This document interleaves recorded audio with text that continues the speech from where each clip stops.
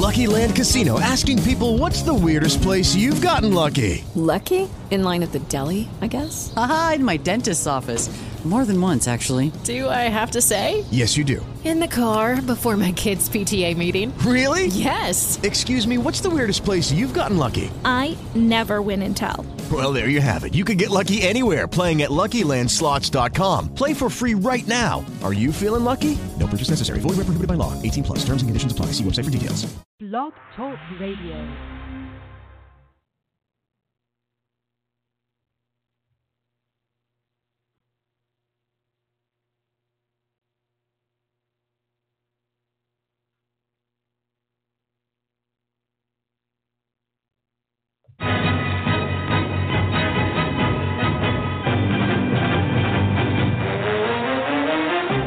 You are listening to the Run to Daylight Football Funcast with your host, Todd Burrows. What the hell's going on out here?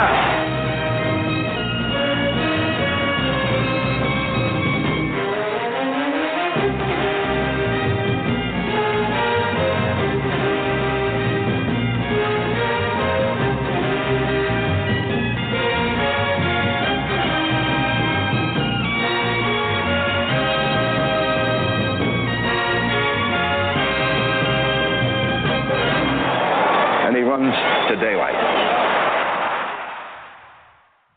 Welcome to the latest edition of the Run to Daylight Variety Hour. I had forgotten that my music didn't start automatically last week. I guess I figured it would fix itself.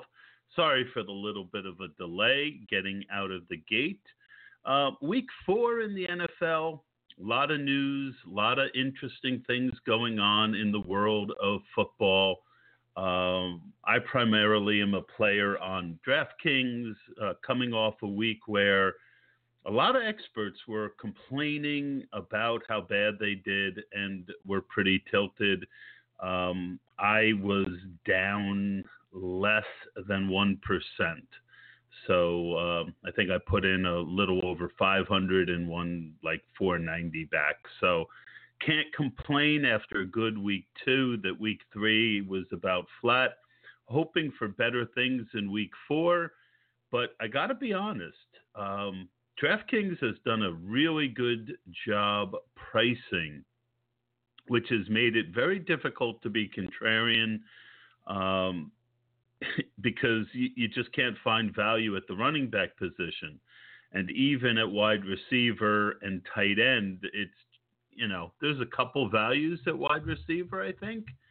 But tight end, there's a lot of question marks. Pricing on Ertz is up. It really kind of locks you into a certain way of doing things this week. And I think there's going to be higher ownership on certain low-priced quarterbacks than I've seen on the sites that predict ownership, just simply because it's so difficult. There's also some other issues as it relates to, Bilal Powell and some of the lower-priced running backs. It'll be interesting to see how much ownership there is. I want to like Powell. Probably will play him in cash, but at the same time, boy, they really haven't shown that they're willing to give him the kind of workload that they did last year. And by workload, I don't even just mean the number of touches, but they're not throwing the ball to him. So that's interesting. I do think that there's some interesting plays and some things that are under the radar. We'll talk about that more with Mauler around 8:30. We got a couple tape segments this week. A couple of the co-hosts, co-hosts, had prior engagements tonight. So I'll start Sal's segment in about 2 minutes. He couldn't join us live. We taped it this morning. Matt Wispy with the numbers game will also be taped in about 10:20, 10:25. Doing Josh Hersmeyer's air yards. That should be fun. It was fun. You guys hopefully will find it fun. The doctor is always taped, and he'll come in around 9:45. LJ Cheney with the college football at 10. and then we'll finish up with Dominick, the defenses, somewhere about 20 to 10. So that's the schedule for tonight. I hope you guys like this show. We've been getting a decent amount of listeners. Some of the segment hosts are talking about wanting to do a listener league. And, I don't know that we have the kind of listener base quite yet, to be honest, to do a listener league. We were kicking around some ideas about, giving away and paying for one of each week of a listener who performed some feat of magnificence, which probably would just be emailing us. I mean, let's face it. But if you would like to see a listener league, shoot me a DM on Twitter or shoot me a message on Twitter. Tell me that you listen to the show. Give me a proof of life and that you'd like to see a listener league and a chance to win a free entry, and maybe we'll do that. The other thing that we've been kind of kicking around is whether we would get more listeners if we did the show on Friday night. If you have an opinion, shoot it over on Twitter. My original thought on doing the Saturday show was that there's a lot of pretty well-established shows that are on Friday night, but the truth is that doing, this is a perishable show in that pretty much once Sunday comes and goes, even though we try and do a little bit of humor, the show, it's not as valuable once the games have been played.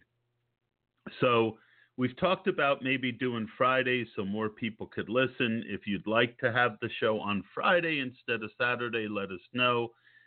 We probably will do the show next Friday as a test. And even if we don't hear from a lot of you, we'll look at the numbers and we'll make a decision from there. Frankly, we're too small to really be tied to any one date or time.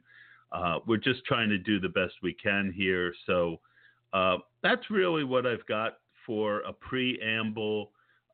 Sal and I, we did start and sits, and we did a couple of the issues that he thought he wanted to kind of get into this week. So we'll get to that in just another minute. Trying to think, was there anything else? If you're not noticing, I'm trying to make sure there's enough time for this segment to finish and the Mauler to get on. I think we should be pretty good. So let's get to Sal's Week 4 interview.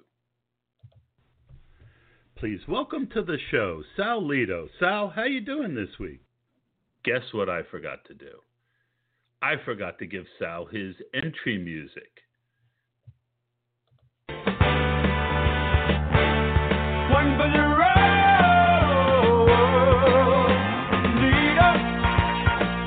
Whoa. He's for the fight, he's for the show. Lito's waiting for the Lito. Whoa. Please welcome to the show, Sal Lito. Sal, how you doing this week? Oh, I'm getting through, Todd. With the change of the seasons, the cold is starting, and I'm surviving. I got a holes locked and loaded and ready to go. Awesome. We're recording this early Saturday morning because we both had busy lives. Sal couldn't make it later for the show. He had to work. What's the deal with letting work get in the way with fun? I don't get that concept. Yeah, there's this whole crazy thing where you have to pay bills and make sure stuff is taken care of on time. And when work tells you got to work, you got to go. Unless you win the Millie Maker. Exactly. If you win the Millie Maker, then you've got options. Let's come together with a good lineup. We could do that one week. Mauler and I used to do that all the time until they made it illegal to share lineups. So we really don't do that anymore. One of the things that, we're contractually obligated to do each week by the fantasy community is start-sit questions because, both of us are from the York area and a little bit of Rebels. We've got our own take on the start-sit question, so go ahead, Sal. Yeah, and thanks again to these, some loyal fans who sent these in. This week, our first one up is, it says, "Hi, my name is Kathy Bates, and I am really torn between starting Tom Brady or Deshaun Watson. Last week, off of Watson's huge week, who would you start?" Well, Kathy, typically I just tell people to go to Fantasy Pros and look at the ratings and make a decision that's wise, or to buy a subscription for $30. But Kathy Bates, that question has brought me misery. And the misery is that if you have to ask that question, you probably shouldn't be playing fantasy football. What's the next question, Sal? Well, I would hope she would at least just join my league. The next question comes in, and it's from Eric Catman. I really enjoyed your segment. What's the name? Eric Cartman. Eric Cartman. Oh, okay. This should be interesting. Well, okay. I really enjoyed your segment last week of Start Sit. I did go to Fantasy Pros, and you are right. There are so many different ways to see information there. But in my home league, I still lost to Kenny last week. Should I start Big Ben this week or Russell Wilson? I think Wilson has the better matchup, but I really like Ben's attitude toward women more. Well, Eric Cartman, I don't know how to answer you because I refuse to deal with someone who misappropriates women. I haven't done my Cartman in a long time. That was pretty bad. I would say that Russell Wilson would be my choice, but really, Eric, you really, even though it didn't work out last week, go to Fantasy Pros or buy a subscription. There's a lot of good services out there for $30 a month. Last question, Sal. What is it? Okay. Well, this is a return listener, Mr. Dan Tanner from Las Vegas again. The diet guy, right? Yes, yeah. Last week he wanted to know if he should start a diet or sit on his fat ass. So this week, he said, "I really liked your advice last week, and I started a diet instead of sitting on my fat. But I started a diet where I used a laxative to make myself crap a lot. So I am wondering if I should start a real diet or just keep shitting." So it's not really a start or sit question. It's more of a start or defecate question. I think another word that rhymes with sit might have worked there. I guess you're right. Boy, that's a tough one. As someone who's struggled with weight issues his whole life, I can only tell you that by going to Fantasy Pros, you can see who's the best start each week, or you could pay a subscription to one of the diet services, and they could help you make that decision. So that's our start sit segment for this week, Sal. I think we're doing pretty good with that segment. I'm sure it's very high. I'm sure it's the most listened to part of the show. Right off the top, I know people locked and loaded each week listening to that. Loaded full of what? I don't know. Well, it's obvious, unfortunately.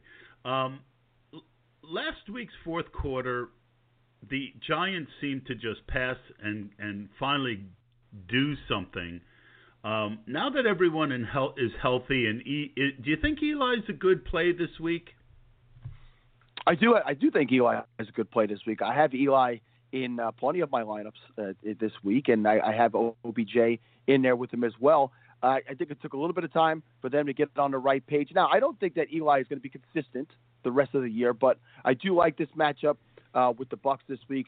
The Bucs gave up an absolute whopper of a day to Case Keenum last week, 369 yards and 3 touchdowns. So I don't think the weapons on Minnesota are good.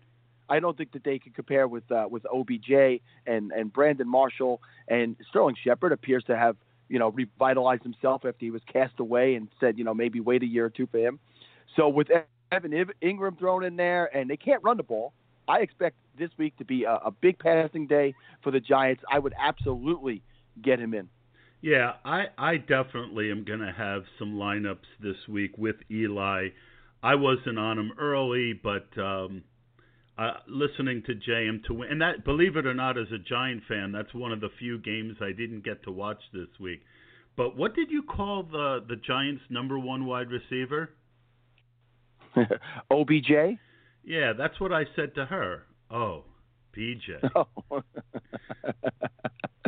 Was there any money exchanged in that conversation? Not for about 30 years. Oh, God. and not very often even then. I'm on the record for that. So the issue is the Giants' offensive line is atrocious, but with them throwing more short passes and the ability for the OBJ to take any of those to the house, I think that's a decent stack for daily fantasy. It's not my most owned, but it's one that I'll have a couple of. In his last 5 starts against the Broncos, Derek Carr has never performed well.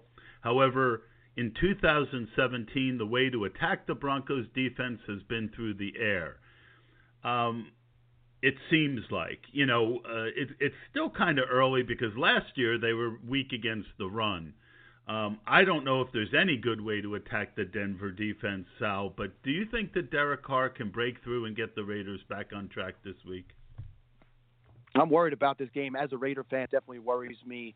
I'd be a little bit happier if we played well last week, and they didn't. So, no, he's got 9 turnovers in those 5 games, and 5 of those are fumbles against Denver. So he definitely feels the pressure. He's still a young quarterback, so I'm not sure that he's totally ready to make that next step yet.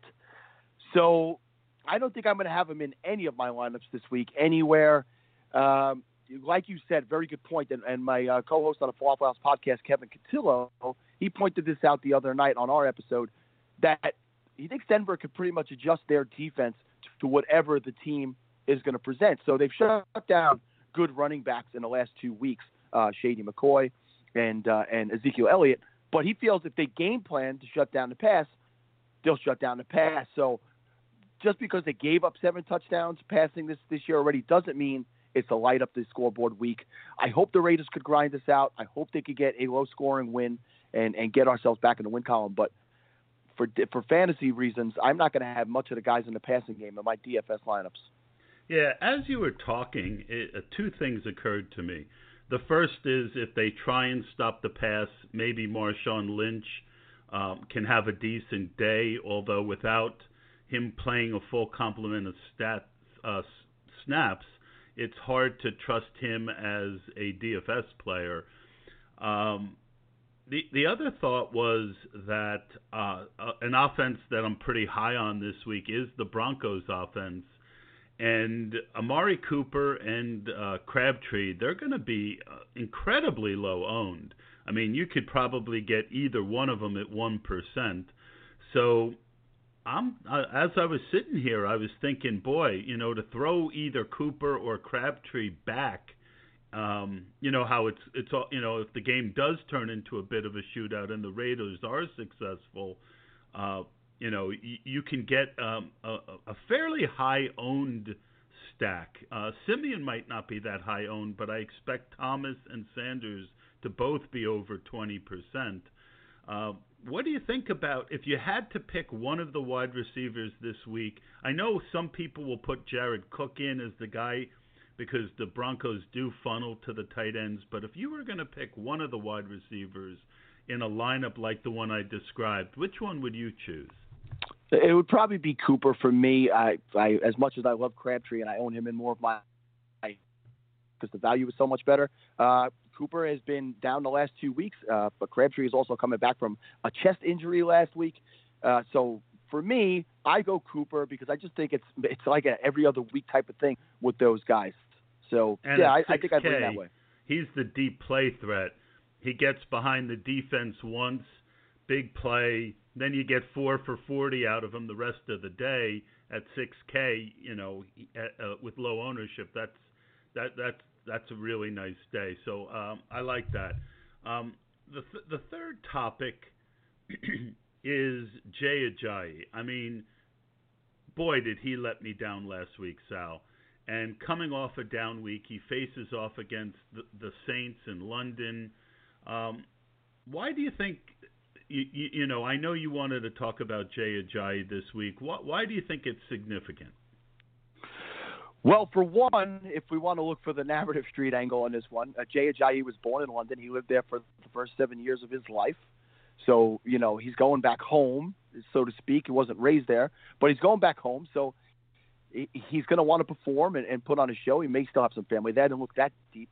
But he's facing off against just a terrible Saints run defense. They're worse in the league at defending running backs.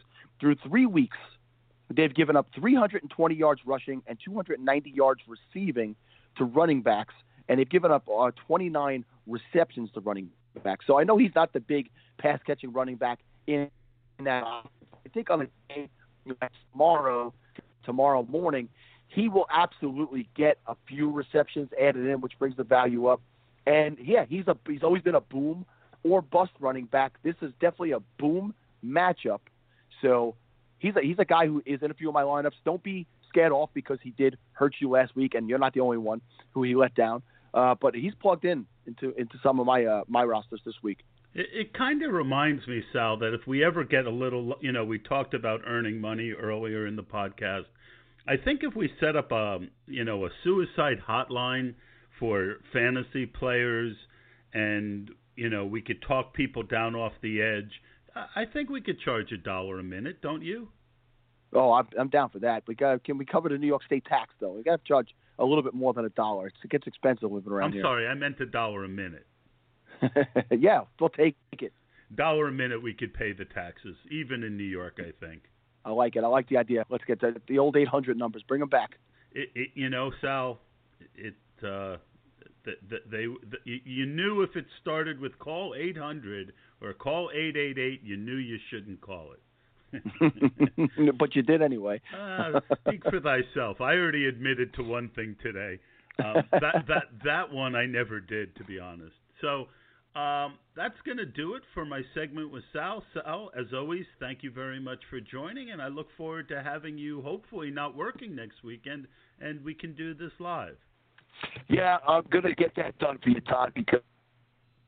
And there goes Sal. He's been going in and out, folks. That's going to do it for my segment with Sal. Hey, good luck.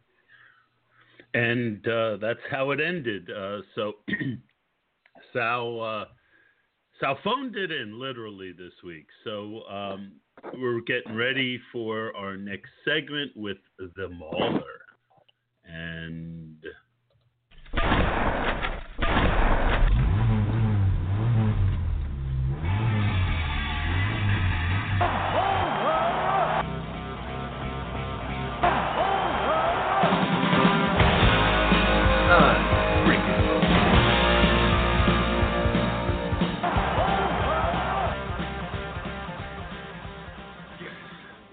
welcome. Game over. Mauler, are you there? Yeah, how are you this week, Todd? I'm good. I'm good. How about yourself? I can't complain. The baseball season's winding down. I get excited about that. You know how long of a grind that is. And NFL's been good to me for a few weeks, so I'm excited to hop on and talk about it. Yep, absolutely. I was commiserating with myself earlier about just how tough the pricing on DraftKings is this week. Yeah, you kind of have to be creative, and that's good at what we're doing. You know, we're always creative and, you know, thinking outside the box. So I think that's going to do well for you and I this week. Yeah, I'm hoping. Who are your plays at quarterback this week? Well, top play is Brady. I think he's going to be my top play until he retires or dies, whichever comes first. You know, he just doesn't slow down. He had that rough week opening week, but looks like he's in a good groove now, so he's always going to be my top play as long as he's playing. Moving down to the middle tier, I like Roethlisberger at $6,000. You know, another guy that can put up big numbers in a hurry. And then moving down at the bottom of the price tier, I like Andy Dalton. And, hey, I made the call last week, and Eli threw 2 touchdowns to ODB. So let's go Eli again as the contrarian play. Yeah, I think those are some good choices. For me this week, definitely Brady up top, but I just don't know how much of them I'm going to have. I'm probably going to be less than 10%. Mid-range guy, even though it's a little towards the lower end, I'm pretty big on Dak Prescott this week. The Rams are a beatable defense, and I think people are underestimating just how tough the Cowboys' opponents have been so far on the defensive end. So I'm really big on the Dak train. But my number one ownership is going to be my low price guy, and that's Trevor Siemian. I really like him this week. Oakland's a beatable team. He plays better at home. He disappointed people last week. I still expect him to have pretty heavy ownership, so I'm planning on having heavier ownership than I normally do on my top end quarterback. So that's it for me. And I'll say that Dak is also my contrarian play because I haven't heard too many people talk about him. What do you think? And who do you have at running back? Yeah, I like all those picks, and I think the Dak idea is pretty strong. You give me ideas every week by thinking outside the box, and I think we do that for each other. You led me to a few more Jacoby Brissett shares last week, so I thank you for that. It was just unfortunate that Brady went crazy, and a lot of people had him, but my Brissett lineup's cash. So, like I said, we always bounce ideas off each other, and that's a good thing that we do. Running backs, I'm not too keen on paying up, $8,000-$9,000 range, but Le'Veon Bell should have a big game. Considering the game script should go in their favor. Looking down towards mid-price, I like Devontae Freeman and McCaffrey. Both guys can rack up some points by catching the ball as well, so that's why I love those two guys. Also love Fournette in that price range, but the guys I'm looking for this weekend are actually lower priced. I love Mixon. He's $5,700. I am playing all day Sunday slates and then late Sunday, Monday slates because I like Carson so much and I want to have some exposure to him at $5,400. And then I love Bilal Powell with Forte out. He's going to get some PPR catches, and I love him. And then some sneaky plays, Jaquez Rogers and Andre Ellington for me down there at the low end / contrarian plays. Yeah, again, good solid picks. My favorite play of the day is up top. It seems like it's going to be an Ezekiel Elliott chalk day. So besides having a good bit of Dak lineups, I'll have some lineups with Dak and Elliott, but most of them won't, hoping to catch the leverage if it's more of a passing day for Dallas. Couple $100 above Zeke is LaShawn McCoy. He's my number one play at the running back position this week.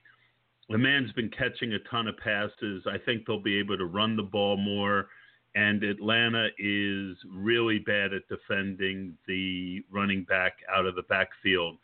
So on that turf, I just think that I wouldn't be shocked to get 6 catches, 80, 90 yards for McCoy, maybe a touchdown. Then if he adds, 70, 80 yards on the ground, I just think that there's a very good chance we're going to get 30 points out of McCoy. The chalk, as I mentioned, is Elliott and probably Gurley. In the mid-range, I like Fournette, McCaffrey, and Dalvin Cook, all whom get a lot of action. Powell, I had going to play him in cash probably, but boy, they just haven't been throwing him the ball. You're the second person who said Jaquiz as a contrarian guy. I don't have any great contrarian plays. I would say that out of the contrarian plays that I'll probably have the most of is James White. And I just feel like that whatever running back didn't play well the week before in New England is the guy to probably own. And I think if I am going to play Brady, I'm going to stack him with White and Gronk and hope that it goes that way. Those are my thoughts. Where are you at on wide receiver? I'm looking at Odell Beckham Jr. as my top play. Tampa Bay's only played 2 games, but they haven't looked real good against the top wide receivers for the other teams. And, OBJ really showed up again last week, so I think he's ready to go. So I like him up top. Moving down the ladder, I like Michael Thomas and Keenan Allen right there at 72 and 7,300.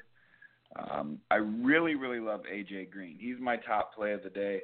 I think I saw a stat as all the defensive backs were, 15 or to 50 pounds smaller, and, he was getting 3 to 5 inches on all of them. So I'm going to go with those stats, and I like A.J. Green.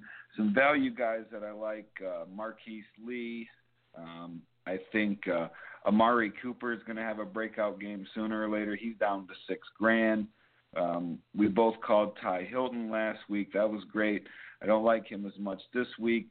I started the week liking Willie Snead, but now he's hurt. So the guys I'm looking at down, in the $4,000 to $5,000 range are the Seahawk backups if Doug Baldwin is out. And I'm hopping on the Jaron Brown train again this week. Up top for me, A.J. Green is my, the high-price guy. I do like OBJ some too. Keenan Allen is kind of a high-price guy at 7,200, I guess you could say. There's a lot of really good plays in the 6,000 range, but my number one ownership this week is going to be Dez Bryant. Back to my narrative with Dak Prescott.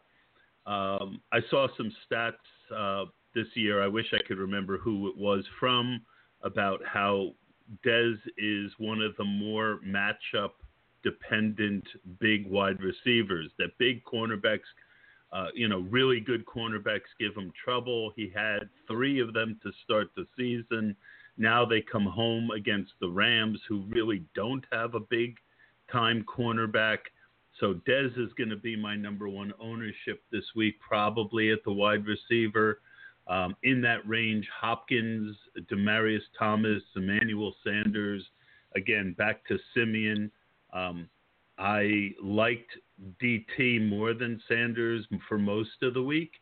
And then I was listening to Adam Levitan last night talk about how, I think it was Adam, it could have been JM, but I think it was Adam, who said that Sanders fits with being more of a shifty wide receiver in matching up with the big corners on Oakland. So kudos to Adam for that one.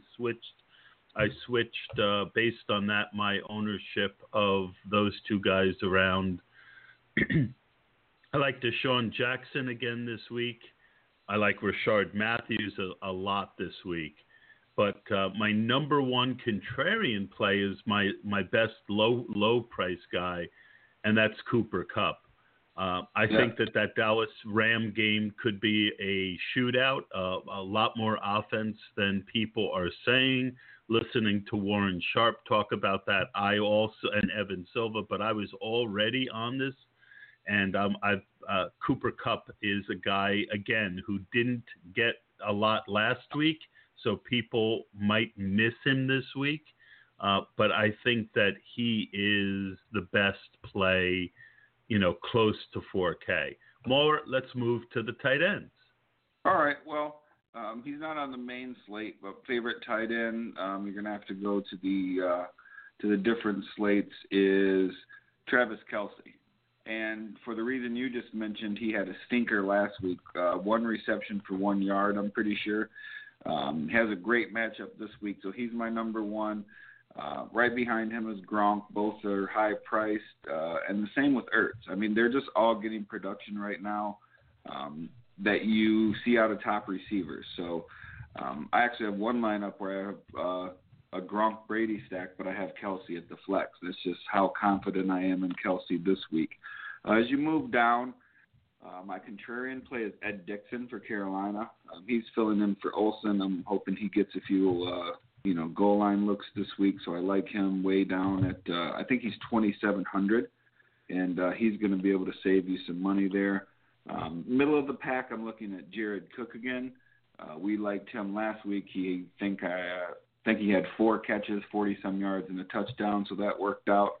But, yeah, I really like the top guys, and Ed Dixon is my contrarian tight end. What do you think about the tight end? Up top, Zach Ertz is my favorite. He's got a really great matchup against the Chargers, who are 30th in the league against defending the tight end, or 31st early this season, according to Football Outsiders.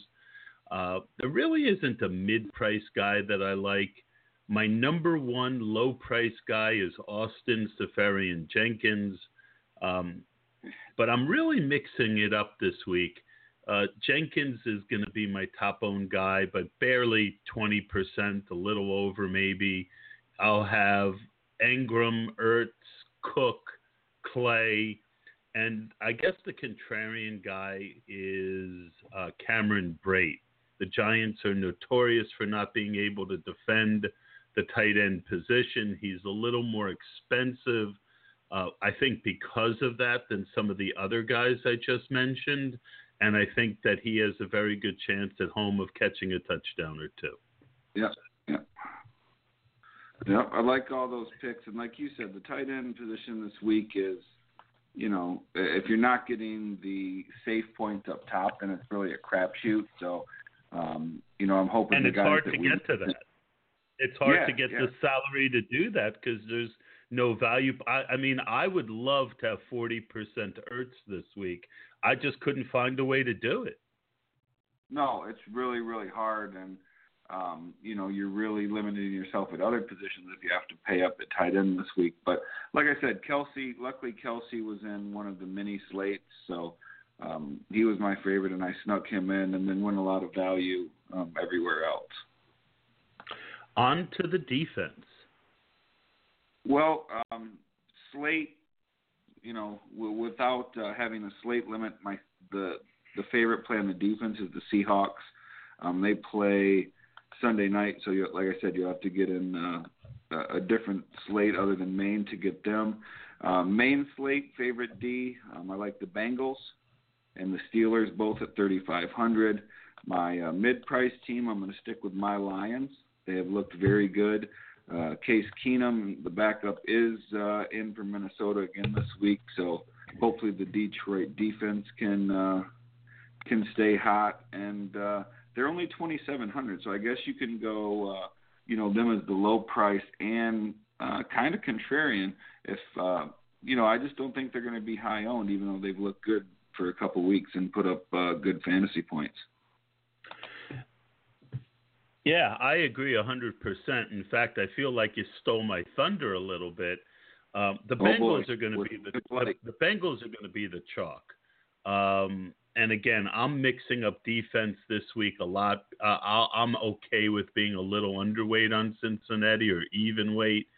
I think Tampa Bay at 3,400, Tennessee at 3,300 and Baltimore at 3,000 are all defenses that'll have some of in that range. Jacksonville is going to be pretty popular with the Jets, but I just couldn't find the money. But Detroit is the number one scoring fantasy defense so far. They've scored double digits each week. And as you said, recency bias, Case Keenum played well last week, but he's Case Keenum.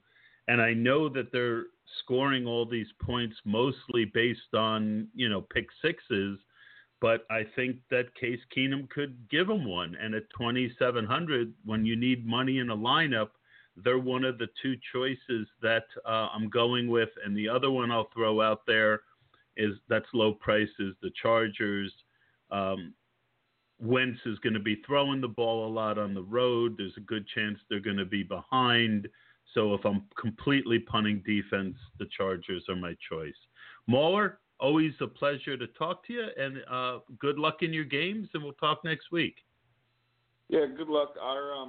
My crazy call last week actually paid off. If you remember, we were talking about defenses, and I said the Jets defense is going to be 0-owned and is going to have a good game, and by golly, they did. So hopefully some of our crazy calls pay off for our listeners this week, and it can bring home some big bucks courtesy of our Run to Daylight podcast. On tuckheads.com last week, I made my big prediction was that Parker would be on the Millie Maker team, Devontae Parker, and he was. I'll say that this week I'm going to say that Trevor Siemian will be on the Millie Maker, the quarterback on the Millie Maker team. That's my guess, and if it's not him, it'll be Dak. Mauler, good talking to you. Talk to you next week. Take care. Hope you have a good week tomorrow and take home a big one. All right. That was the Mauler. We're going to go on to the doctor. And we had some really good, interesting injury news this week and a good conversation with the doc. So here is the doc. I need you to soothe my head, turn my blue heart to red. Doctor, doctor, give me the news. I got a bad case of loving you. Please welcome to the show for week 4, Dr. Jeffrey Budoff. Doc, how you doing this week? Living the dream, Todd. How are you? Well, you're a doctor. You like fantasy football. That sounds like a pretty good dream to me. It has its moments, yeah. All right. So I thought what would be interesting to do is our first segment of the year, we talked about Andrew Luck and his shoulder. At the time, there was still a lot of people thinking he might be back week 2, week 3, and you came out and said basically you'd be surprised if he was back before week 6 to 8. We just got a blurb that the orthopedist David Chow doesn't expect Andrew Luck back till November, and that Ian Rappaport reported that now it does look like you said, week 6. So what are your latest thoughts on the Andrew Luck situation since you had a real good read on it? Well, you're being kind. I actually think I said I thought week 5 would be probably the week, although it could be later. And Dr. David Chow actually said he thought week 4 to 5. That was his original prediction. So why are we amending our predictions? It's because you need some time to practice. It's not like, okay, you cleared the practice, get in the game. You need some time to get in tune with your teammates to work on the timing before you'll be effective playing. How long? For a rookie, longer than for Andrew Luck. Somewhere between 2 and 4 weeks, say 3 weeks, probably. Practice before he can play. Now, he has not yet been cleared to practice. So if you do the math going into week 4,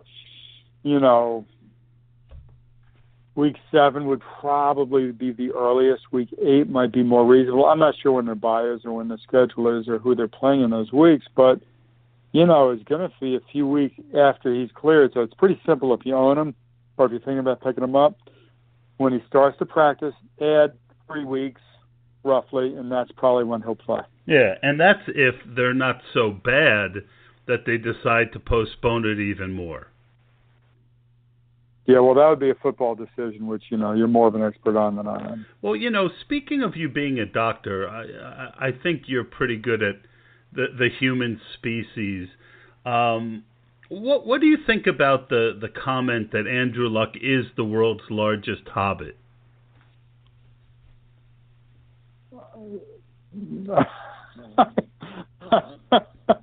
I hadn't heard that one. All right, let's move on. Enough about me and my jokes. Jimmy Graham and Doug Baldwin of the Seahawks would just announced that Baldwin was a game-time decision. Graham issues. What are your thoughts on these two? Well, Jimmy Graham suffered an ankle injury, played through it week 2. Wasn't 100%, but he had his best game of the year. He went 7 of 11 for 72 yards, so that's 14 PPR points. I'll take it. Basically, they kept him out of practice Wednesday. Got in a limited practice yesterday, and they said that they really just kept him out Wednesday for precautionary reasons. They're just taking it slow. But he played well last week, and he should play well this week. Baldwin, he's a little more iffy. At the end of week 3, he strained his groin. We were told he would be day-to-day. It's not serious. But he didn't practice Wednesday and Thursday. They said, well, we're just going to hold him out until Friday and see how he does Friday. So he hasn't practiced today. It's not a sure thing that he plays. He may, but if he plays, he may be, I think Vontae Davis is back, so he might be shadowed. And it's Sunday night, so you'll need a backup plan. There's no guarantee he plays. See how he does in practice today. If he's a full practice today with no problems, then I'm pretty optimistic. If they hold him out again or it's real limited, I'd be careful. All right. Kelvin Benjamin looks like he's going to be playing. Any thoughts on whether he might be limited? He probably just tore some scar tissue from the ACL reconstruction from 2 years ago. He didn't practice Wednesday, but he did practice fully on Thursday, and he said that barring a setback, he'll play. I think he'll play. I think they're playing the Patriots that don't have a great defense anyway, so he should do well even if he's not 100%. Gotcha. And it looks like it's going to be a quick week for us, Doc. The last guy I got on my list is Will Fuller. We've seen in the past people coming back from these type of injuries to the clavicle have issues by not waiting too long. What are your thoughts on Will Fuller? Well, he broke his clavicle on August 2nd, and it was fixed surgically with a plate. And the original timeline was 2 to 3 months. He'll be returning 1 day short of 2 months, so that's very reasonable. Normally, NFL players come back and play 6 weeks after a clavicle fracture that's fixed surgically. So he's not too early. I mean, it's 3 months for a clavicle to fully heal, but it's definitely healed enough, and he's got a plate on it to add more strength. There's no evidence that I've seen that it was an exceptionally bad fracture, meaning multiple pieces or extremely displaced. So it's a risk tolerance issue, but it's a very acceptable risk that I think almost all NFL players would take. He's practicing in full, and there's a little bit of an increased risk of a refracture if he does land on the arm wrong, but really he should probably be okay. I didn't put this on our list, but since we have a little extra time, there's, and if you I know you didn't do your research on this, so feel free to punt on answering if you're not sure, but it does look like Cam Newton isn't throwing the ball that well. It seems kind of like he's forcing it. The kind of shoulder, but at the same time, we're not hearing anything negative, and he's, they're resting him, but he's certainly playing every game. Have you seen Cam Newton much, and could you give us your thoughts on his shoulder injury? Oh, yeah. I mean, this is one of my flat-out areas of expertise, the rotator cuff. Actually, I've written up this surgery and written articles and technical how to do it in chapters, and actually helped popularize this rotator cuff debridement surgery. Unfortunately, it's not working that well for Cam. But yeah, he had a rotator cuff injury, and and I haven't seen his operative report or talked to his surgeon, but You have a rotator cuff debridement. I don't know how much time we have, and I can go into great depth, but suffice it to say you basically go in arthroscopically and shave out the bad tissue that causes pain, sort of removing tissue just like you would remove a gallbladder or an appendix that was causing you problems. Now, if the rotator cuff is normally about 14 millimeters thick, can't be big, maybe it's 15 or 16 millimeters thick, so you can remove, a number of millimeters before you would have to repair it, even the professional athlete. So it's just a removal operation with nothing that really has to heal. Having said that, if it's this towing shoulder, there's a lot of stress on that. And you can just have this residual inflammation. I'm sure they've injected them, but it's just not quite right. You need to rehab it to regain the strength of your rotator cuff and the shoulder blade muscles, because the throwing motion puts a lot of stress on the shoulder, and it's just not going great for him. I think eventually he'll be okay. I don't know what other damage he had shoulder or how extensive the rotator cuff degeneration/injury was, but he should be okay. Honestly, he probably could have used a little bit more time before he got back into it. And he probably, they could have probably put Derek Anderson for a couple of games now in hindsight's always 20/20. But maybe if, Derek Anderson had played a few games, he might be back a little bit better right now. I think he's just going to have to sort of try to rehabilitate it and try not to stress it too much. I think that might be a reason they don't want him to run too much, because they definitely don't want to have him take a big hit on that shoulder. Don't want to have him fall on the shoulder, get tackled on the shoulder, get driven down into the shoulder, and don't want to have him throw too much too far. So, it's one of those things you just got to sort of see how it goes. But, that's probably what's going on with that shoulder. So he's playing New England, who's been an awful defense this week. On one hand, you'd like to think that he would be a good GPP play because everyone's going to be off him after he bottomed out against the Saints last week. Are you going to have any Cam Newton in your DFS lineups this week? None. All right, you've heard it straight from the doctor's mouth. And while I was talking to the doc, we had one other bit of news come across. We're recording on a Friday this week, that Jamal Williams of the Packers has avoided ligament damage. The MRI came back negative. So that's good news, Doc, if you're a Packer fan. So who do I pick up this week, Aaron Jones or Jamal Williams? Well, it looks like they're saying that Aaron Jones is going to be the starter next week because Williams won't be back, but he might be back the following week. So if it depends on, do you have a lot of Montgomery shares? No, none. He hasn't stayed healthy for me. Last year he got injured, and he only got, double-digit carries, I think, 1 or 2 games last year. In the preseason, he got banged up with a quote-unquote leg soft tissue injury, and they started talking about a sickle cell trait, if only to deny it was involved. And he's, as you know, wide receiver turned running back. I'm not sure how well he can protect himself. I never really thought he might go without significant injury or be able to make it through 16 years. It's already week 4 on the first play. He got some ribs broken.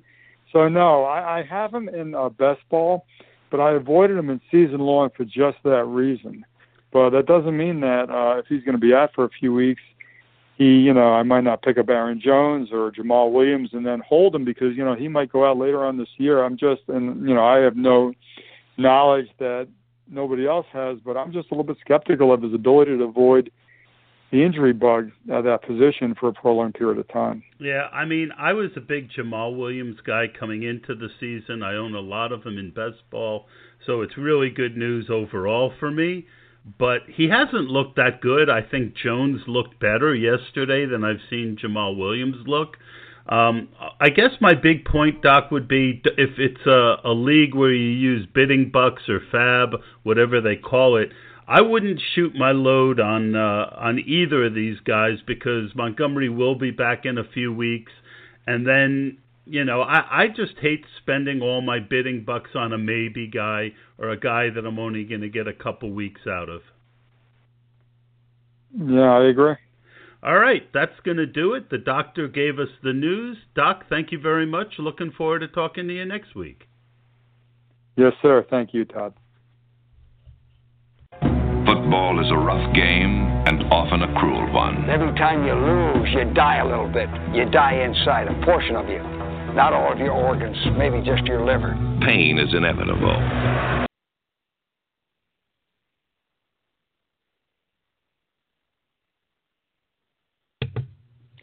Coach, you there? Hey, what's up, buddy? How you doing? Good. How about yourself?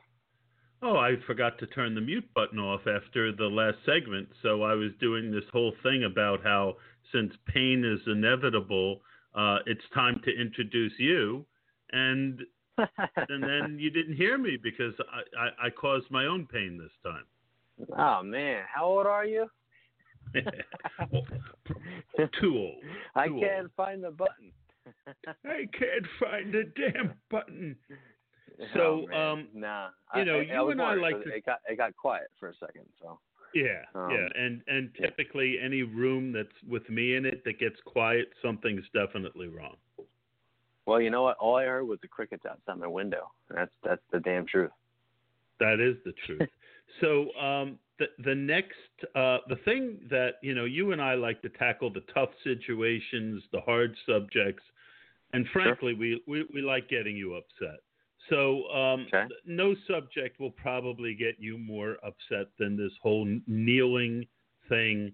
So we have not rehearsed this segment. I have no idea how you feel about the subject. You and I haven't spoken in like 2 weeks, I would say. Exactly. You didn't even know if I was. Well, you took a knee on the episode last week. Well, yeah, I got to be honest. I completely forgot about you, and I apologize. I didn't forget about you this week. That typically only happens with women. I'm sorry. I apologize.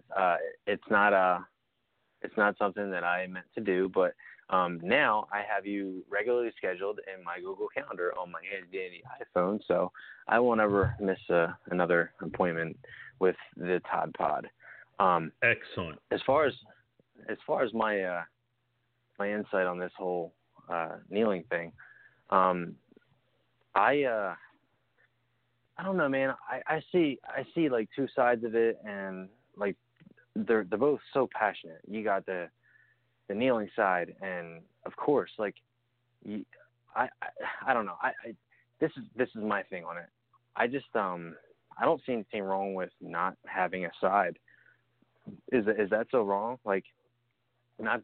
I care. I care very much. I think that, what it's being symbolized for is extremely important, but I think that the people that are on the other side of it, the ones that are extremely pissed off about it, I think that they are wrong, or they're angry for the wrong reasons. So that is what I mean when I say that I'm kind of on the outside when I see everybody getting so upset about it, and I understand why they're upset about it, but I don't think that they know why they're upset. So, can I venture? I'm going to venture an opinion. I think most of the people who are really upset about this, they might not even think that they have some racism in them, and maybe they don't.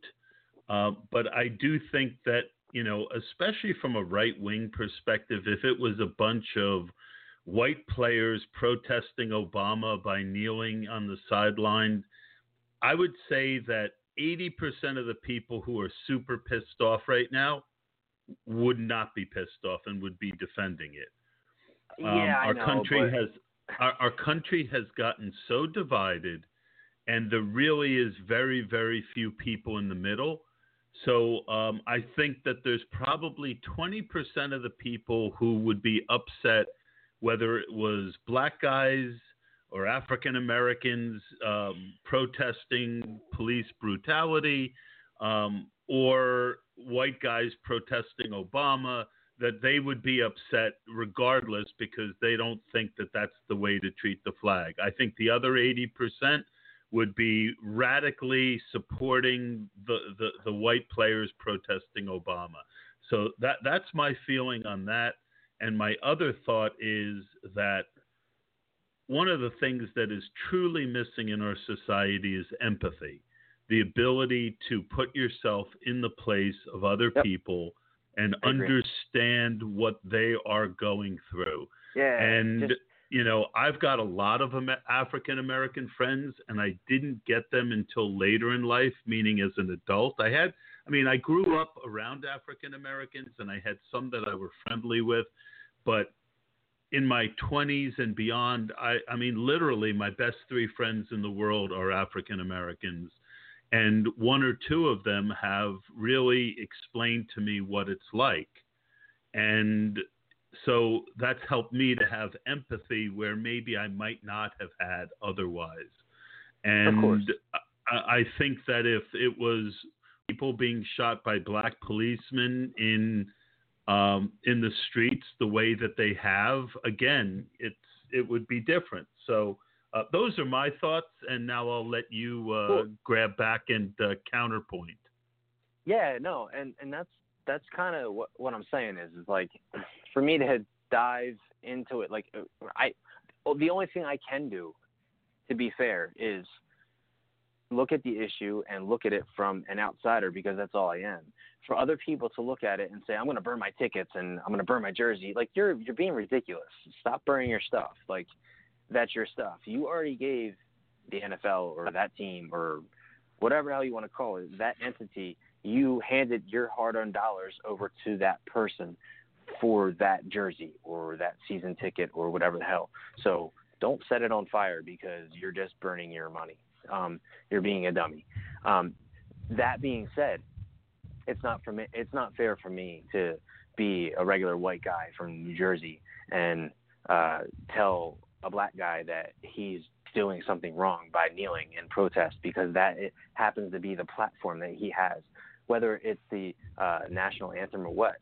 The national anthem just so happens to be the one time where he can have his helmet off and be a recognized individual, not just a team player. If they take their helmets off during the game, they can get fined. There's certain things. It's just whatever. The point is that they have a platform and they chose it. On the other hand, I support the police. Of course, they're the protectors of our society. I respect the police. I've had beer. I'm friends with police. I've grown up with. I have a PBA card in my friggin' wallet. Like,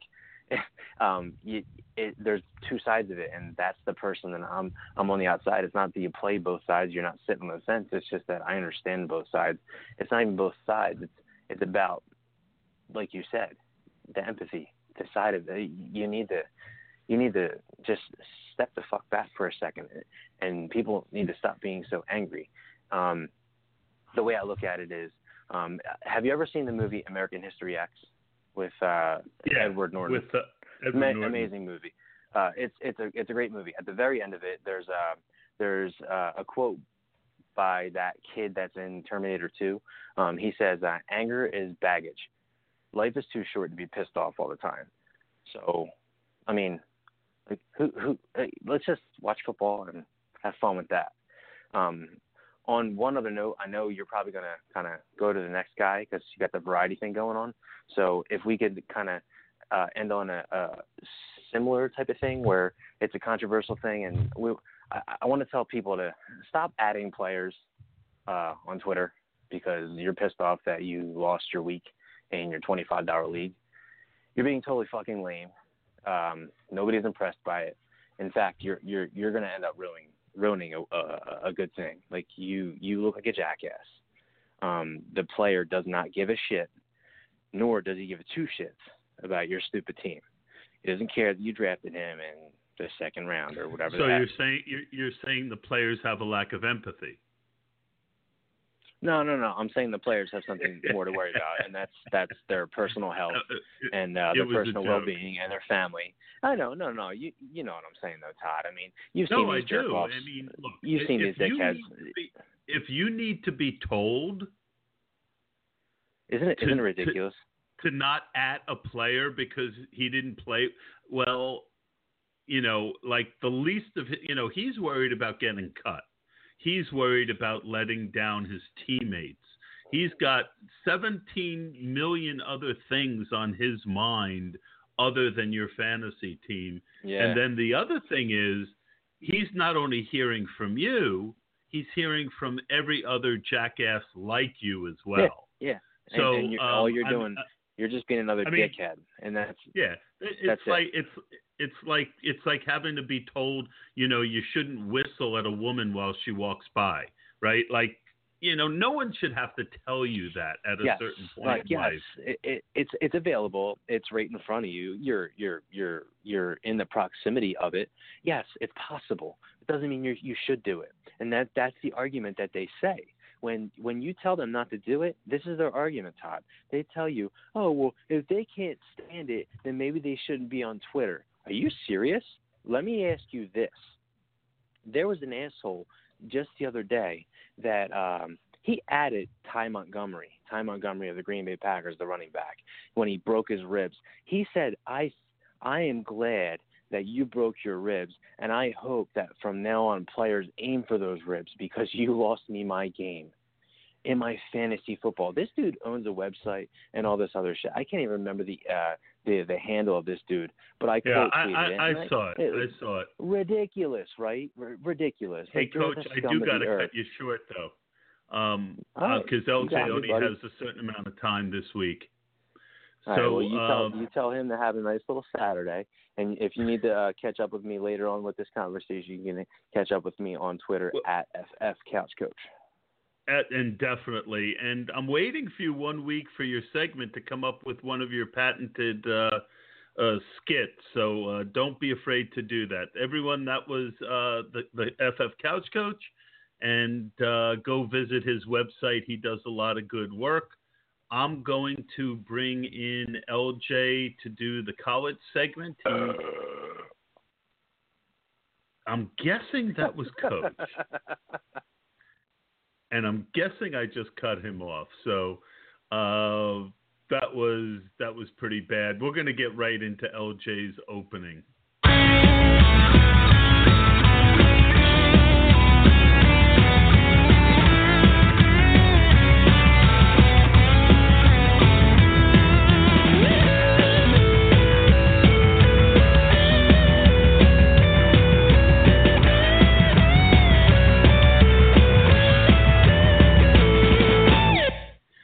Welcome to the show, LJ Cheney at Pacific Scouting. LJ, how you doing this week?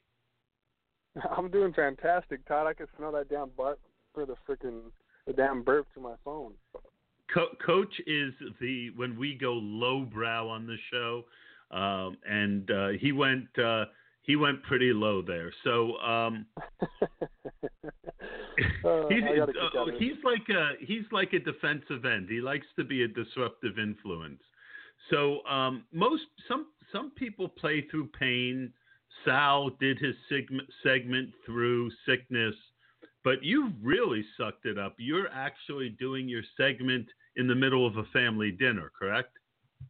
Oh yeah. We're at my fiance's grandparents' house, kicking back, and I obviously had my Washington game and versus Oregon State turned on the TV here, so I'm watching out of the side view. But then, I sort of went to the room so I could top the segment off. So I mean, I'm dedicated, and it's nothing too big, So I mean, we'll be all right. Playing hurt. All right. So before we talk about today, we hung up and that Penn State game was still in the balance. And I don't watch much college ball, but I decided to turn that game on. An unbelievable ending. I mean, you can't get a better finish than the end of that Penn State game last week. Oh, no, and the thing with that is the kid that caught that game-winning touchdown, he goes by Juwan Johnson. And, the people that are listening that follow me, they know that I'm a Debbie guy. And he's someone that I've been so damn high on since he was a recruit. They called him Babytron or Megatron Jr. as a recruit. And that was good to see Juwan Johnson catch that pass from Trace McSorley at the end of that game, as time's expiring to win that game. And that was huge for him. He's a player that his ceiling's a lot higher than Chris Godwin's. he needed those reps. He was pretty raw, and that was cool to see. So I'm glad Penn State pulled that out. For I Penn was State, too. I had them in my Final Four. It makes the whole season more interesting having them not lose to Iowa in week 4 or 5. Yeah, definitely, especially with. It's gonna. I just feel like they're the best team in the Big 12 or the Big 10, excuse me, and I think they're going to be one of the Final Fours. So that was an amazing game, amazing feat by them, and going forward, it's going to be. They got death row coming up, but it's going to be a fun task for them. Yeah, what games have caught your eye so far this week? I know that right now, a fairly major upset's going on with Troy beating LSU. Yeah, I know, and I can only imagine either Ed Orgeron, the head coach, or their OCs getting the can tonight. I mean, I would imagine he gets the can at the end of the year as well. One of them's getting fired tonight, I would imagine, or we'll hear about it here coming up. It's just that their struggles on offense, time and time again, year after year. Darius Geis is a highly touted recruit or a prospect, and he's just, when you have no quarterback, good quarterback play, the offense is very simplistic and defenses know what's coming. It's a lot easier to stop them. It's just that they can never find a quarterback, and it really hurts them, and that'll be a major upset. But first, I really want to touch on last night's game. That was huge. The WSU versus USC, man. I was all week long. The week went by so dang slow. For me, I'm a Husky fan, a Washington Husky fan. But I do not dislike the Cougars until we're playing them. You know what I mean? So it was all week long. I was waiting for that game. Yesterday, got off work, and I was sitting back. I had to go to the fair with my family, and then hauled ass home to get back and watch that game. And then it was just a blast, man. Luke Falk stepped up. Sam Darnold had a rough night, and I do not think that he is in Heisman contention anymore after that. And he is definitely, this whole time, Josh Rosen's sort of been my QB1, and that sort of helps my cause out right there. So that was a great game, though. What other games are on your radar? Well, actually, one that got over not too long ago was Auburn versus Mississippi State. That was one that I thought, that I have circled because of Auburn's quarterback, Jarrett Stidham. I've talked about him, I want to say the first episode we did this, I talked about Jarrett Stidham, and he wasn't performing too well. He got shut down by Clemson. Mississippi State, they're a good defense, and they sort of ran all over him. Kerryon Johnson, the running back for Auburn, had 3 touchdowns again. He had 4 touchdowns last week. But that's helping out Jarrett Stidham. He's able to get comfortable. They're able to work some play action passes and get him on, rolling out and on the move. And that's where he's dangerous. He's a very mobile quarterback, but he has these intangibles, and he has the fundamentals. Just he looks like an NFL quarterback to me. The stats and production, all that stuff isn't there yet, but the traits are definitely there. And that's one I had circled. And Auburn put it to him. They destroyed him. I want to say they beat him by about 25 points or so. So those are some of the games. Who did you think was going to win the Clemson game? Well, that defense is just so stacked. I didn't think it was going to be, what is it right now, 17-3, something like that? Yeah. I thought it was going to be a little different. We're still early in that game though, and their freshman quarterback from Virginia Tech, Josh Jackson, he's magical.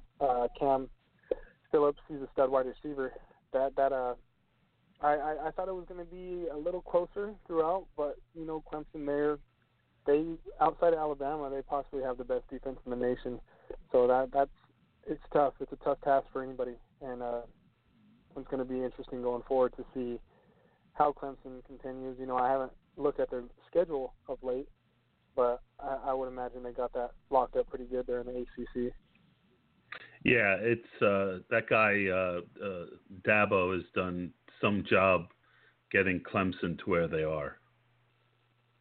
Oh, certainly, and the thing is, it's going to be a powerhouse now. With him winning that Natty, and at that point, he already built the program up to what it was. But after you win a national championship, that does wonders for next year's recruiting class, the year after that. You know what I mean? And it's just and he won without that. Yeah, exactly. Right. and beating Alabama. Anybody who beats Alabama is my new favorite team. I'm right there with you. I mean, I'm a little bit of a hater when it comes to, big-time teams, big-time dynasties and stuff. I tend to be somewhat of a hater, and, I'm right there with you. I could care less about Alabama. I just don't like Lou Saban. Yeah. Yeah. So I know you don't have a ton of time this week. Don't want to get you in trouble with your fiance, but why don't you give us just the Devy update on both players who jumped out at you today, both the top end guys, and then throw us a name of someone under the radar who got you really hot and bothered today. Well, it's sort of going to be the running back show today. I mean, the talent level in college for the running back position is absurd. And hold on, I got to interrupt. I got to interrupt. I'm sorry. Did you get a chub today? You know what? I did. I was just about to talk about him shortly after this first guy, but it's just it's insane. And my theory behind this, obviously, is for some time there, the running back talent wasn't what a lot of people hoped for, and it's a lot of the times those running backs would move to DB or to linebacker out of high school and switch positions in college, but they're sticking at running back, and these are supreme elite athletes, and it's absurd right now. The top guy that I want to talk about, though, is Bryce Love out of Stanford. And he popped off today. He had 25 carries, 301 yards, and 3 touchdowns. And, man, that puts him over 1,000 yards on the season. That's only 5 games. I know they had that extra game against Rice to start it off, so he's a little bit ahead of some of these guys. But they also did have that bye. But, that's through 5 games, and there's only one other player since 2000 to do that, and that's Northern Illinois running back Garrett Wolf in 2006, who that's before my time of really diving into people. I'm younger, so – but it's a huge feat. Bryce Love needs to be in there in that Heisman competition. He could take Sam Darnold's spot for all I care. He definitely needs to be mentioned there. He's a guy that last year I dove into him, and I was very high on him, but then I had to take a step back because of his pass protection, his functional strength, that I didn't believe that I didn't think he had it. And he's proven me wrong up to this point. He's been able to break tackles. He has great vision, great burst. He's an ultimate athlete. He's a supreme athlete, and he popped off today, and he's going to continue to do it. And Nick Chubb, I mean, he's an underrated. The thing is with Nick Chubb, he continues to be underrated. I got to get that kind of, that sound, boing. Every time you mention Nick Chubb, I got to play boing. Yeah, where's your soundboard at? I have to load all my sounds. So the only thing I've got is a cash register and a bomb. So I got to add, the heart on. I got to add that one because he is definitely not a. But he's been playing a lot like a. Yes, he has, and I think I've probably mentioned him every show. Just because he's a guy that I've been, following since he was a high school recruit, and he was just an absurd high school recruit, had the knee injury. We've talked about it, but he continues to do it. I mean, he only had 16 carries, 109 yards, but they destroyed Tennessee. He didn't have to really do much in the second half because Georgia absolutely destroyed Tennessee, shut him out. I think they shut him out. I'm pretty sure. Last I looked, I stopped watching with a couple minutes left. But man, poor Tennessee. I could care less about Tennessee, but he has, there's certain things in his game that just make him so damn special. Vision, you love to see a running back with vision, and he is at the top. I just tweeted out earlier today, and I've had that in some of my reports too. It's just he's got next level vision when it comes to running the ball, and it's just that's what you want to see. That's what NFL scouts are looking for. That's what they want. That's what, again, with Nick Chubb, on top of his elite athleticism that I hope he tests out well at the combine after that injury. He was a spark freak, and that's the advanced analytical side of his, combining his testing numbers out of high school, he was sparked up, and I think he continues that. And, I'll move over to some other, I'll give you, just a couple names for the underrated guys. And the thing with this, though, is this is a freshman running back, and he's not going to be underrated much longer. He's a guy that's in my circle of people. He's well talked about, and that's Jonathan Taylor from Wisconsin, who's a true freshman running back. And last year, he ran the 100 meter in like 10.47, set a state record in New Jersey. And, he went to Wisconsin.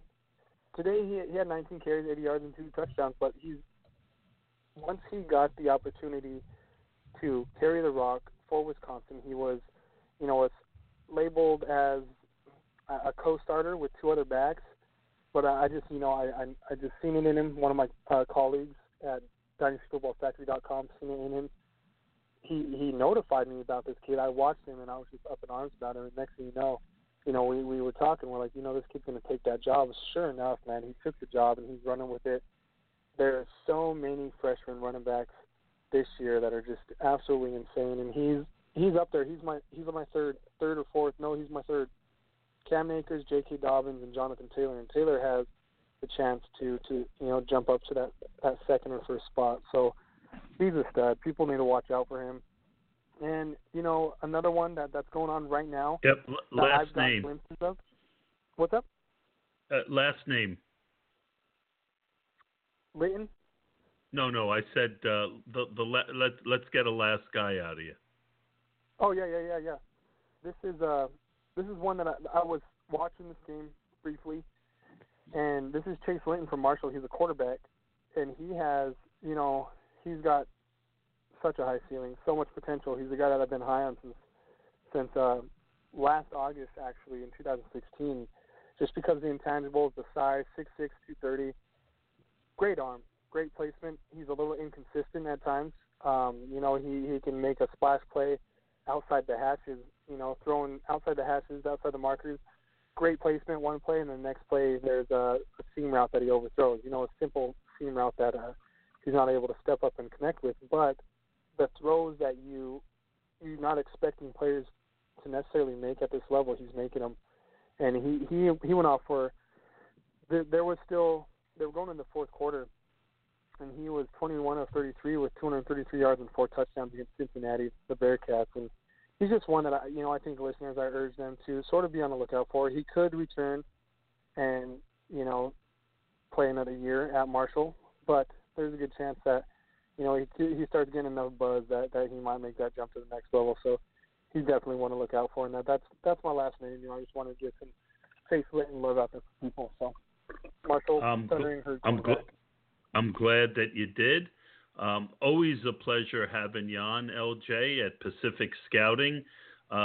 Every week I get smarter about college football, and so glad to have you as part of the show. Thanks for coming on. Yeah, no, thanks a lot, Todd. You have a great Saturday night. Enjoy the rest of your week and your Sunday, and thanks for having me on, bud.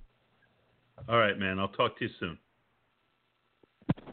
All right. So the next episode is our numbers episode, and it's a tape segment. So we'll get to it.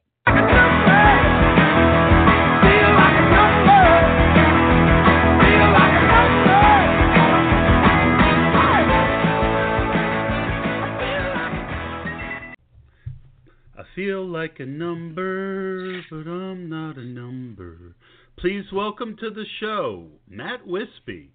Matt, why don't you say hello and tell everyone where they can find you on Twitter? Hey, thanks for having me, Todd. You can find me on Twitter at WispyTheKid, and you can find my work over at RotoViz. Absolutely. We share a RotoViz heritage, and we are proud of it. So, that song is contagious, and I'm sitting here, and we're taping this. So I didn't even actually play the song lead-in, but it's still on my mind. What are the numbers that we're going to look at today? So this week I decided to highlight one of my favorite writers out there at the moment, and that's Josh Hersmeyer. And he does, right now he's he does a weekly buy low report based on his air yards model, and I'm also going to quickly at the end highlight a few of my favorite stats over at his site airyards.com. Awesome. So, I just saw him post something. I haven't had a chance to look at it yet on Roster Coach. I'm a member at rostercoach.com, where he talked about the exact same thing, his buy low candidates of the week based on air yards. The first name that you've got on our list to go through is Marquise Lee of the Jacksonville Jaguars. Why don't we talk a little bit about Marquise Lee? And so Marquise Lee had a down week last week. Josh's model actually predicted him to score approximately 11.1 points. He scored 8.4, so it's a 2.7 difference between how he had projected him and how he actually turned out for the week. And the thing that if you're looking at as a candidate looking to buy, the biggest thing to take be not concerned with him is that he's getting 26%, or he's getting 25% of the air yards in week 3, and he got 21% target share. So he's going to get big games with that kind of workload. And even if you don't believe in Blake Bortles, just getting that kind of volume is the kind of thing you're looking for as a fantasy player. Right. And how do you think he matches up against the team he's playing this week? I would probably start Marquise Lee most weeks as a wide receiver 2, just because I think he is the leading wide receiver on the team. Against the Jets specifically,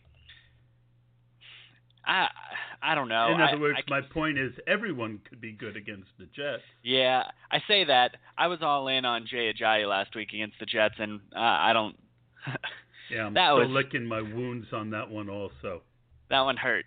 So yeah, if I'm a Marquise Lee owner, he's in my starting lineup this week. And remember, folks, these are buy lows, so there are people who didn't do well, but that based on air yards, we're looking to see regression back to what they should have gotten. So the next guy on your list is another guy who was just atrocious, and the whole offense was, and now they go into Denver to play one of the more difficult defenses in the league, which makes him super contrarian, Mr. Amari Cooper. And Amari he's had 2 not so great weeks in a row, and week 3 was awful. If you're wanting to buy Amari Cooper, you might actually have one more week to buy him in a trade. This week is a tough matchup, but I still think he's going to do well, just because it sounds like Crabtree's going into this game a little bit banged up, and that might just force some more work over to Amari Cooper. The thing worth noting about him is he's still getting the most air yards on the team, and even though he's not getting all the red zone looks that he got week 1, he's still getting more than people were willing to accept, because on one of the touchdowns in week 2 that Crabtree ended up scoring, the play before, Amari Cooper had a red zone target and there was a pass interference called. So he's definitely one of those guys that's a little bit polarizing, because if you're chasing touchdowns, he's tougher to get buy into, but he's getting volume, and he was a first round pick talent and was worthy of it based on all of his college credentials. Oh, absolutely. And most of the talk that I've heard this week is on Jared Cook, which is going to make Amari, a 1% owned player probably. And I love plays like that in general, because you get a talented guy at a good salary. I'm not advising anyone to go all in on Amari Cooper this week. I'm just saying that I will sprinkle him in a little bit. He's one of those guys to throw on the end of in 1 or 2 lineups, because there is a chance that this could be a week where he blows up. Well, and I think, Trevor Siemian is going to be pretty popular this week. Demaryius Thomas and Emmanuel Sanders are going to be very popular this week, and this is a neat play at a low ownership to differentiate yourself from those other lineups. The next guy on our list is also in that Jacksonville Jet game, one Robbie Anderson. Oh, and I wanted to ask you one more question on Amari, and just in general, if you have the points that Josh is projecting them for this week, I think that would be nice to get in on these. I believe, let me look for it. I think what he has, Matt, for this week, I don't know if I have his projections for this week. Don't worry about it. Yeah. All right. So let's do Robbie Anderson. So Robbie Anderson's on the Jets. The Jets are really not good. He's getting a lot of workload, and he's scoring touchdowns. There's a chance if you're playing in a season-long league, he's probably either easily acquirable through trade as a last guy on someone's bench, or he's on waivers, and you might be able to just throw him on the end of your bench and stash him because he is getting the volume, and at some points you are going to have those weeks where he plays and he's very good. Yep, he's a pretty good GPP play most weeks because he is a starter who's going to get targets, and as we saw last week, he has that touchdown upside. Next guy on the list was a darling last week who disappointed, which is always good if you're looking for contrarian plays, one Rashard Higgins of the Cleveland Browns.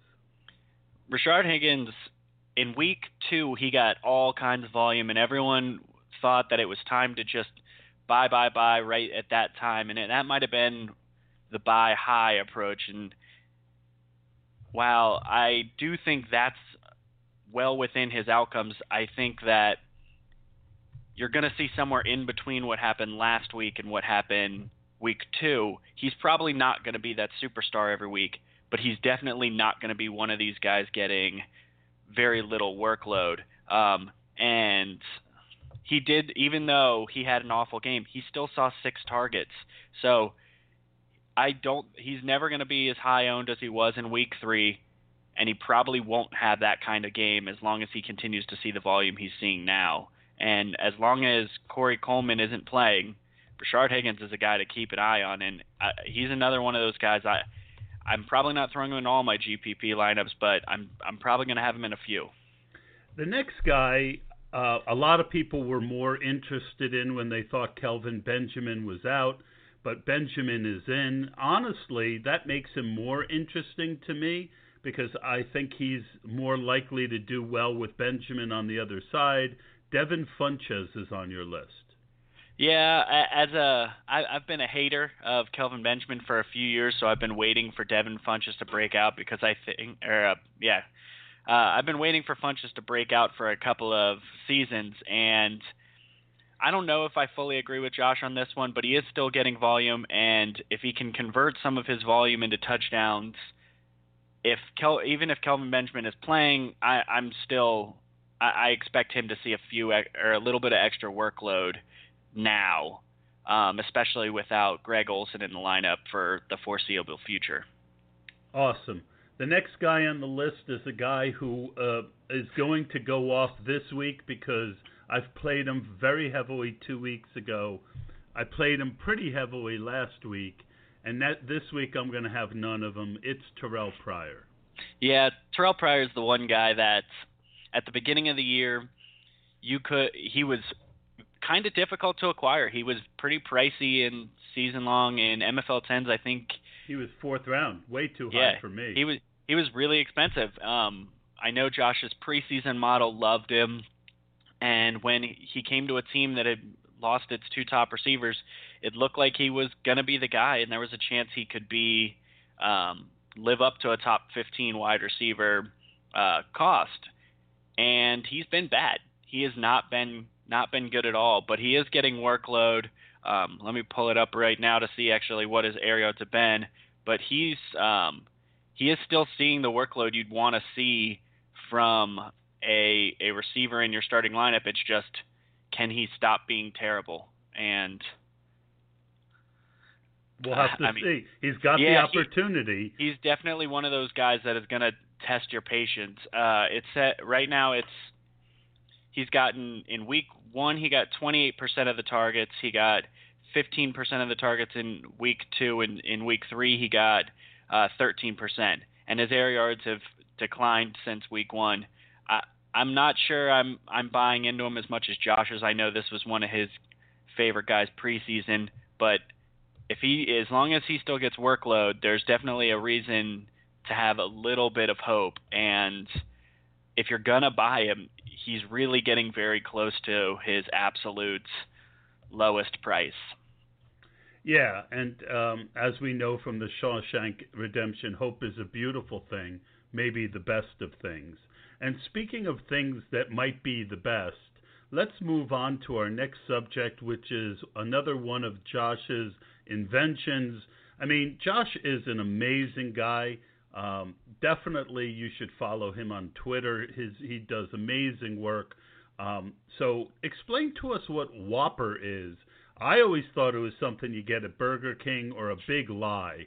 But obviously I'm mistaken when it comes to fantasy football. And so this is one of the stats that Josh put together during his initial analysis of air yards, and it's called weighted opportunity ranking, and it's a combination of target share and air yards, target share and share of air yards. And the way he did it, the reason why he weighted it is because when he did his analysis, he found that a target is worth approximately twice as much as air yards. So the formula to do it is it's actually 1.5 times the target share added on to 0.7 times the share of the team air yards.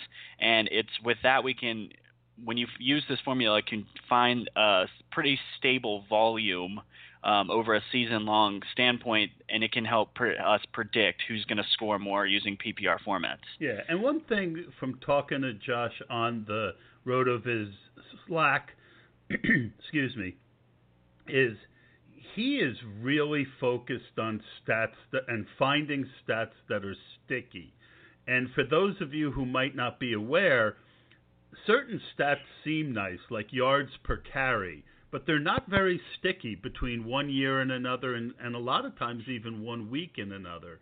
WOPR is a very sticky stat, and that's one of the reasons that we're talking about it and why Josh uses them. So why don't you take us through some of the leaders in WOPR this year? And so I think this won't come as much of a surprise, but the top 5 leaders in WOPR are DeAndre Hopkins, A.J. Green, Antonio Brown, Tyreek Hill, and Julio Jones. On that list, probably the biggest surprise would be Tyreek Hill. I didn't over at RotoViz, we didn't have as much faith in the fact that he would become such a huge part of their offense, and he's proving us wrong every week. DeAndre Hopkins, I mean, he's come down a little bit from the previous week. He was actually over a 1 in WOPR after week 2. He's down to 0.9. But, yeah, I mean, it's these guys, the leaders on the teams leading in WOPR, and you can kind of – well, I like this stat because you can use it to highlight and identify some of these players that are getting this level of volume but maybe haven't converted it yet. Yeah, DeAndre Hopkins leads the league with 0.9. A.J. Green, even with the horrendous first 2 weeks that the Bengals had, is at 0.83. Antonio Brown, 0.81. And then Tyreek Hill and Julio Jones are tied at 0.72.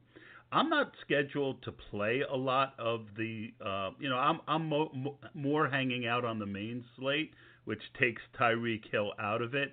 I had a good bit of Tyreek last year, and if you're playing those slates on DraftKings, his price is still very good, and his ownership isn't that high considering his price. So I recommend Hill this week, and definitely A.J. Green certainly has, he's going to be one of the higher-owned guys this week. But Hopkins and Julio definitely aren't. Yeah, I would agree. I think DeAndre Hopkins is one of those guys that you've been burned by him for enough time as a low scorer, as underperforming, but he's getting the workload, and it seems like Watson, at least if nothing else, only has eyes for DeAndre Hopkins. And if that offense gets a little bit more efficient, DeAndre Hopkins is gonna be right around that fringe wide receiver 1 most weeks. And again, he's in the 6,000s for DFS in a week where there are no running back values, and you know it's an area of great opportunity this week. Absolutely. The last thing we'll talk about is again we'll stick with AJ Green a little bit because he is going to be higher owned. Right in the 20 to 25 point range is what it looks like. Right now, I'm a little bit overweight on him, and I might end up even weight depending on where he ends up. And that's only because it's just so hard to fit in a high-priced receiver after getting done with the running backs. Absolutely. I'm actually pulling up right now on one of the other cool tools that's available at airyards.com is what Josh has done is have created an upside profiler, which will help you pick out some players and see if you should be overweight or underweight on players based on their ability to score over 3 times. I actually think it's 4 times their salary. And for AJ Green, he actually recommends being underweight.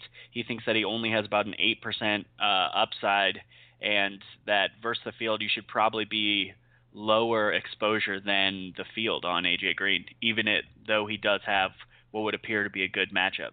That's interesting.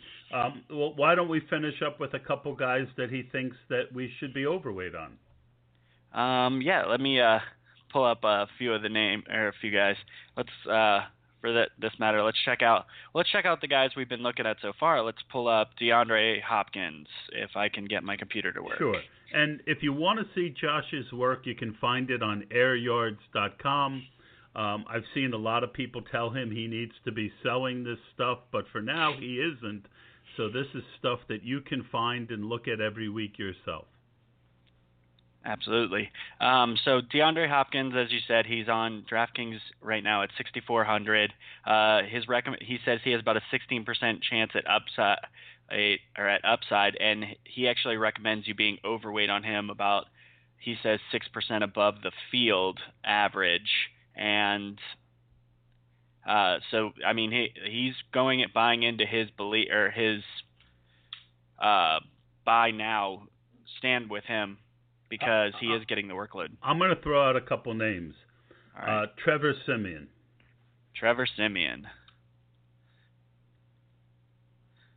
Again, my computer loves me today. It's okay.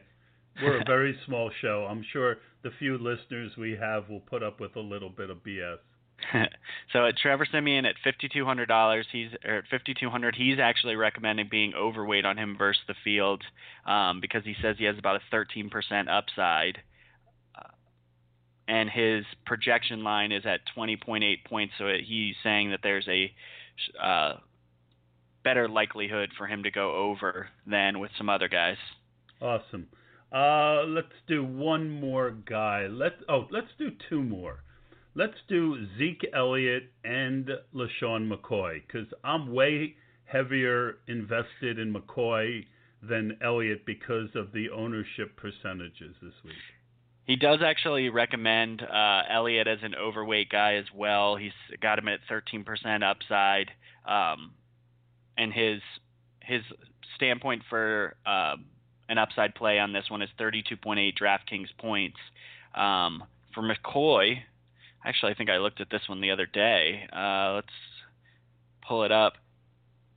He actually recommends being underweight on McCoy. And that, I mean, I don't necessarily think you're wrong, but I do think that with this tool, it's an interesting look at McCoy, saying that his likelihood to exceed the 33.6 points that he would need to perform at, it's not as likely. All right. Well, those were all really interesting numbers, Matt, and outstanding job, and I'm looking forward to talking to you next week. All right. Thanks for having me, Todd.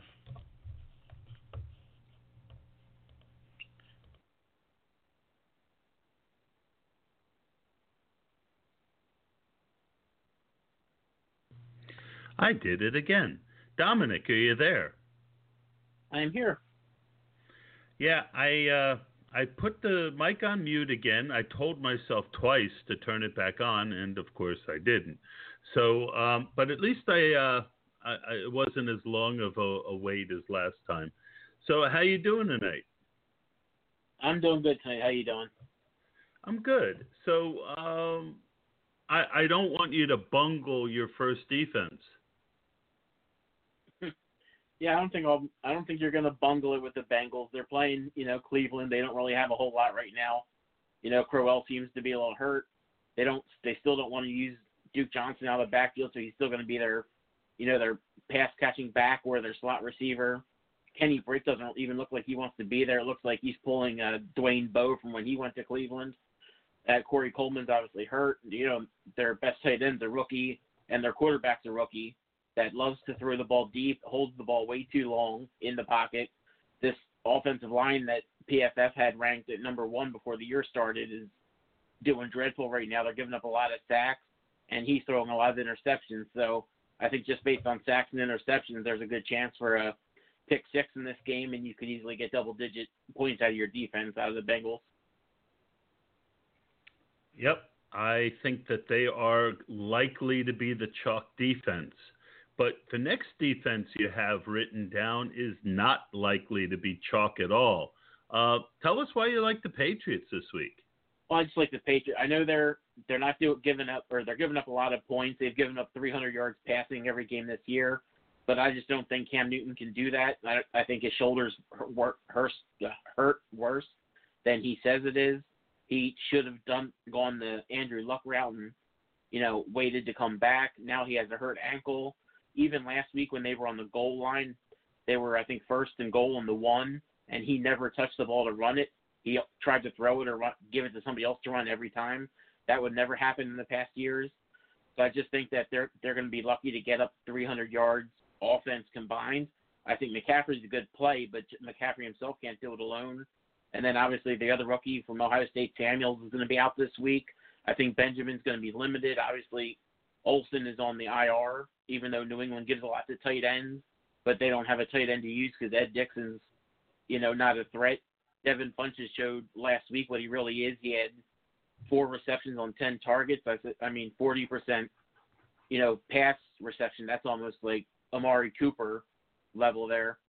So, you don't have to worry about him to catch the ball. So you don't really have a whole lot in the passing game. You have a little bit in the run/pass game with McCaffrey, but he can't do it all himself. So I just think that as a battle of attrition with injuries and everything, I think the Patriots are a good play. On to your third choice, the Denver Broncos. Well, we saw, what they did against Dallas last time they played at home. They gave up a lot to Prescott, but that's only because he had to throw the ball. He threw it 50 times, which he never does. So that's why some of the receivers got good. But I don't think that's going to happen this time. Crabtree was already downgraded again today to doubtful, so he's most likely not going to play at all, which is going to put even more pressure on Amari Cooper. Last time Amari Cooper played in Denver, he had 8 targets and no receptions. The last 2 times, both times the Carr played in Denver, he has less than 200 yards passing. So Marshawn Lynch isn't what he used to be. And even if he is, he's not getting the full usage like he did back when he was beast mode. So you're not going to have to worry about the offense too much. Plus, Denver is stopping people in the run this year, which they didn't do last year. They're giving up a lot more in the pass. But like I said, with only 1 receiver this week basically being out there, unless you have Seth Roberts or Cordero Patterson on the other side, if you want to consider them receivers, they're going to be able to shut down the offense as a whole. And it could be another ugly game for Oakland, just like it was in Washington last weekend. Last defense, the Arizona Cardinals. Again, I know San Francisco looked good last week against the Rams, but the Rams defense, although they're better than they were. They're still not great. Aaron Donald's still getting back into the swing of things after skipping training camp and everything. Now they're playing in Arizona. They're not going to be able to do a whole lot there. They have no receivers. They have Garcon, and that's it. And you can put, if you wanted to, you can put Patrick Peterson on him, which I don't think they're going to do. But, they really don't need to. I know they have Hyde there, which Hyde did good last week. Obviously, he did great against Seattle as well. But again, just like I said with McCaffrey, you can't have just one person do everything for you and expect to do a whole lot. Brian Hoyer's not going to do a lot because Arizona's pass D is definitely better than their rush D. So in that sense, they're going to be able to shut down Hoyer. They're going to be able to shut down Garcon. All they're going to have to do at that point is worry about Hyde. And also they're saying that Iapati might play this week, but they're saying that Humphreys probably will play at their left tackle. I think Iapati, I think he got put on IR today. Oh, did he? Because I know last I heard they were talking about, he said he was 100% going to play this week. But yeah, if he got put on, but they're still going to get Humphreys back. Weird. Let me double check that because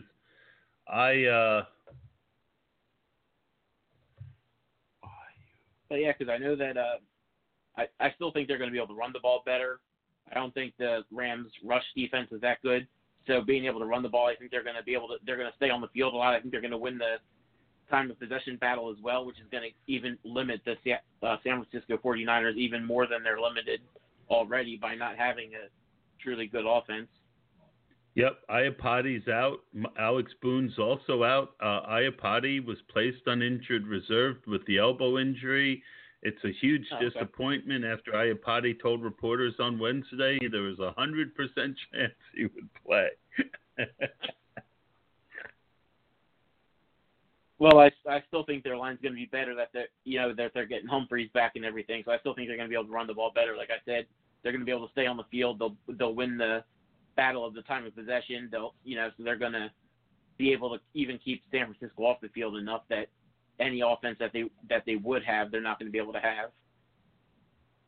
Yeah, no, I like the Cardinals. The Cardinal defense is someone that I have a good bit of this week. And my sneaky defense is the Lions. What do you think about the Lions?